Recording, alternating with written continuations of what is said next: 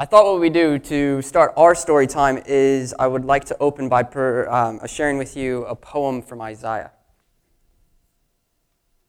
From the stump of Jesse, a shoot will come up. From his roots, a branch will bear fruit. The Spirit of the Lord will rest on him, the Spirit of understanding and of wisdom, the Spirit of counsel and of might, the Spirit of the knowledge and the fear of the Lord. And he will delight in the fear of the Lord. He will not judge by what he sees with his eyes, or decide by what he hears with his ears, but with righteousness he will judge the needy. With justice he will give decisions for the poor of the earth. He will strike the earth with the rod from his mouth, and with the breath from his lips he will slay the wicked. Righteousness will be his belt, and faithfulness will be the sash around his waist. The wolf will live with the lamb. The leopard will lie down with the goat, the calf and the lion and the yearling together, and a little child will lead them. The cow will feed with the bear. Their young will lie down together. The lion will eat straw like an ox. The infant will play near the cobra's den. The young child will put its hand in the viper's nest, but they will neither harm nor destroy on all my holy mountain. For the earth will be filled with the knowledge of the Lord, as the waters cover the seas.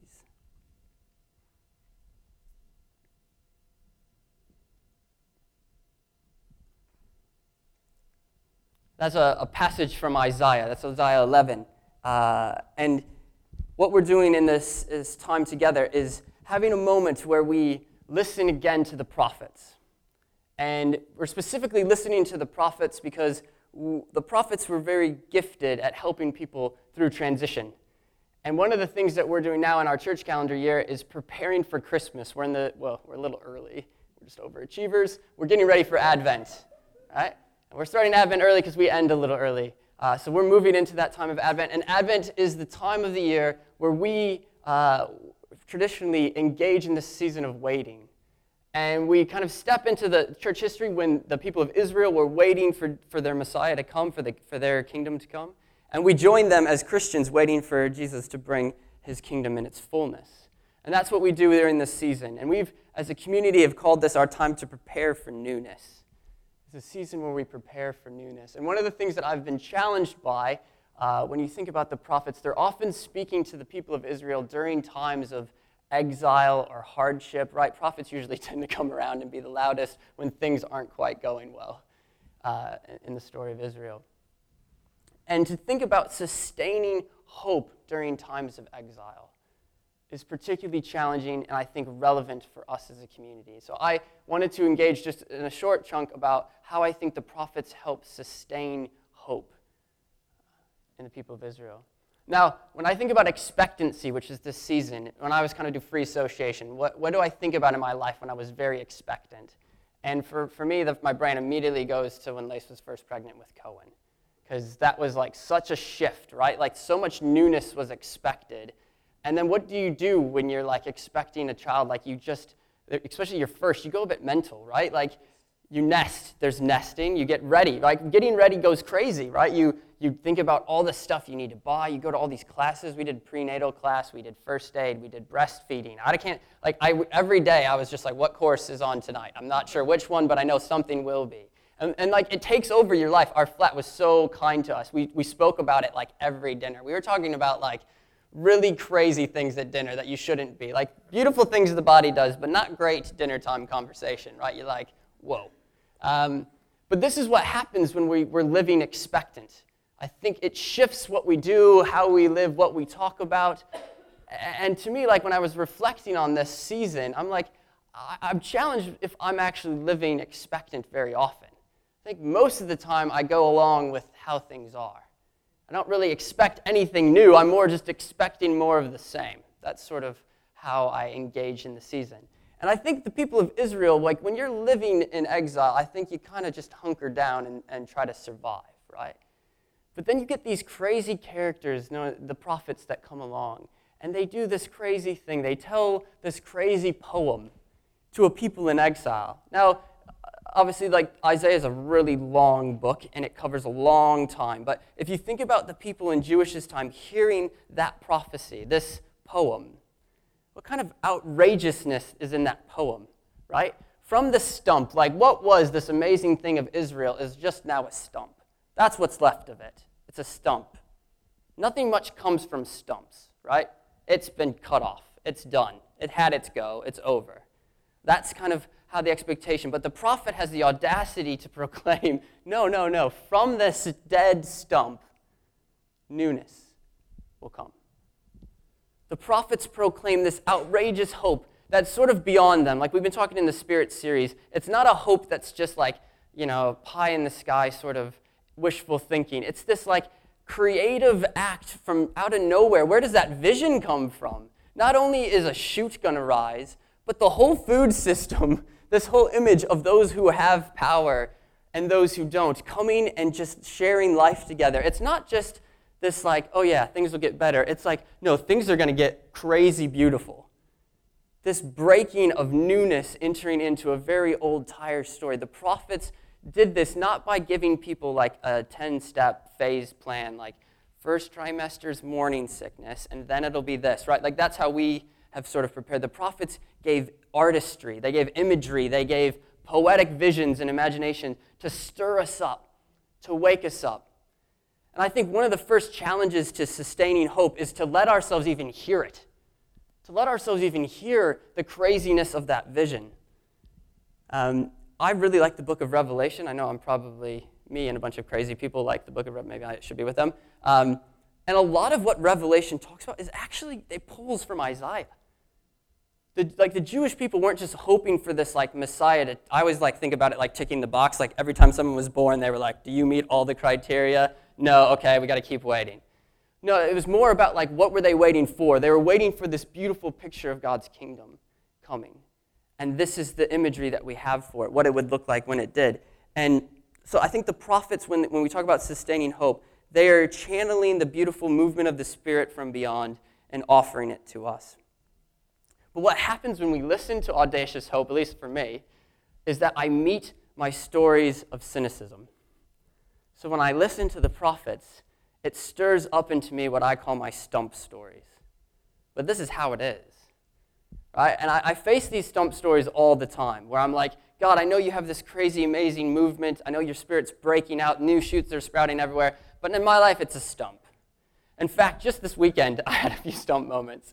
I often come across them when I'm working with my children during like any time where you want them to behave differently than they're behaving, right? So like the other morning, I was trying to get my boys to eat, and they were fighting. I don't even remember what they were fighting over. And as I was working with them, I'm like, it's like 7 in the morning. Why are we already fighting as siblings? I caught a story, which was, I don't want to be dealing with this. It just kind of was in my head. And then all of a sudden, I'm in frustration, right? And I'm standing from a place of frustration. And then I'll do or say something that I don't like. I'll look at it and be like, well, that was kind of a mean thing to say.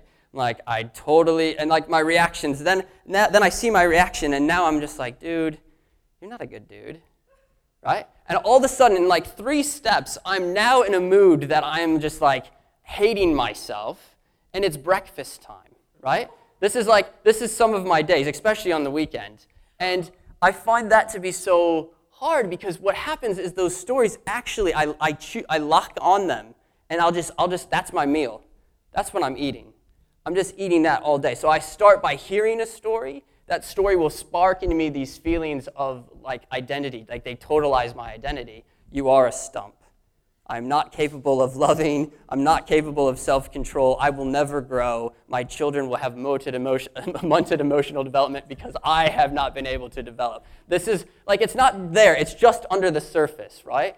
And when I live out of that, I start to write stump stories. That's what happens, right? The rest of the day, I walk around living like that stump. That I am actually, I don't know the technical term. I'm saying munted. That's probably not fair from a psychological perspective. There's probably some nicer word. But that's how it feels, right? And so what happens when I hear the outrageous hope of God is that I then meet the cynicism in me. And I can get locked in the cynicism. But I think the prophets know this. I think they stir it up in us. Brueggemann says that the poetry of the prophets is like a pickaxe. Brueggemann, I don't know if you've ever listened to him, but just listen to one of his sermons on the prophets. It's just he's so fiery. I love it. And he talks about just like when they say these poems, it doesn't stay at the surface. It gets underneath the surface to our assumptions. Down there where we're like in Stumpville. I'm stumped because of this, right? These are the reasons why. And they call those things into question. So I think when it comes to sustaining the hope, we then have to be able to then listen to the new story that God tells. So it goes from this listening to the prophets, seeing our crap, and then going back to that hope and letting God tell a different story. That's the challenge I think that faces us, is how do we hear then and live from that beautiful place of hope? So my kind of thing for this morning as we think through when it comes to sustaining hope is where in your life are you making space to hear the Spirit of God and the movement of God from a hope perspective, those new shoots. And maybe it's like just reading some of these beautiful poems in Isaiah. I have a list, I'll put it on Basecamp, a list of just crazy beautiful poems from Isaiah. And they're just kind of scattered in the book. Taking a moment to listen to those poems, and then letting the poem kind of read you, which by read you I mean, where does it grind you? Where does it show the stump stories, those cynical moments in you that you cling to? And then what happens is see that actually that story is not you. It's a story. And just take a moment to pray from it and say, God, this story, it hits me. And just separate yourself from the story and use it as a time of prayer. And we pray from that. This is my practice, right? Pray that I can hear the different story. That God would start helping me to write a new story together. And I feel like the prophets are kind of our entryway to not let it lie, to not just bury down the cynicism, but to call it out. And then together as we move, we can together look to see these new shoots and share them. I really think we need to be a community that shares where we see the shoots of God. These little newness, these points of newness breaking out. Because otherwise it's so easy to be like, it's just a stump. Nothing's happening. But when we actually are together expecting God to move, looking for those little movements of God, and then talking about it and sharing it, it all helps to say, yeah, I know that there's a story in me it's a stump, but I also see all these other stories of newness. And I can tell you that I struggle so much because I just keep reinforcing the stump and not opening myself up to this wider, more beautiful picture that from the stump, God is bringing a new shoot. So that's my thought for you this morning. It's short, little nugget that I wanted to share with you. What we're going to do now is just have a quiet moment to reflect on any of your stump stories or anything that stuck out to you. Where does this meet you? And then we're going to transition into a time of prayer together. And I'll just close this in prayer and give you a moment of silence. God, I thank you so much for the chance to meet together. And God, I thank you so much for your crazy vision of beauty for where you want to take this whole creation project and us. God, I just pray that you would help us to hear your hope that you have again, to let us have the space to soak in your vision of peace, where all those in power would be serving the poor, and that we would together share what we have and live in a wholeness that we have not yet known, God. God, and I just call out these stories that hold us back, the stories that are not from you that do not serve us nor serve this world. I pray that you would help us to see that they are not us, they are separate, and that you would help us to see your movement in this world, these times of newness.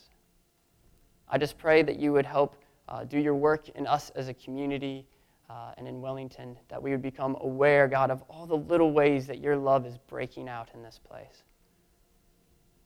Show us what we need to hear, Spirit, and we just pray that we would listen to your nudges this morning.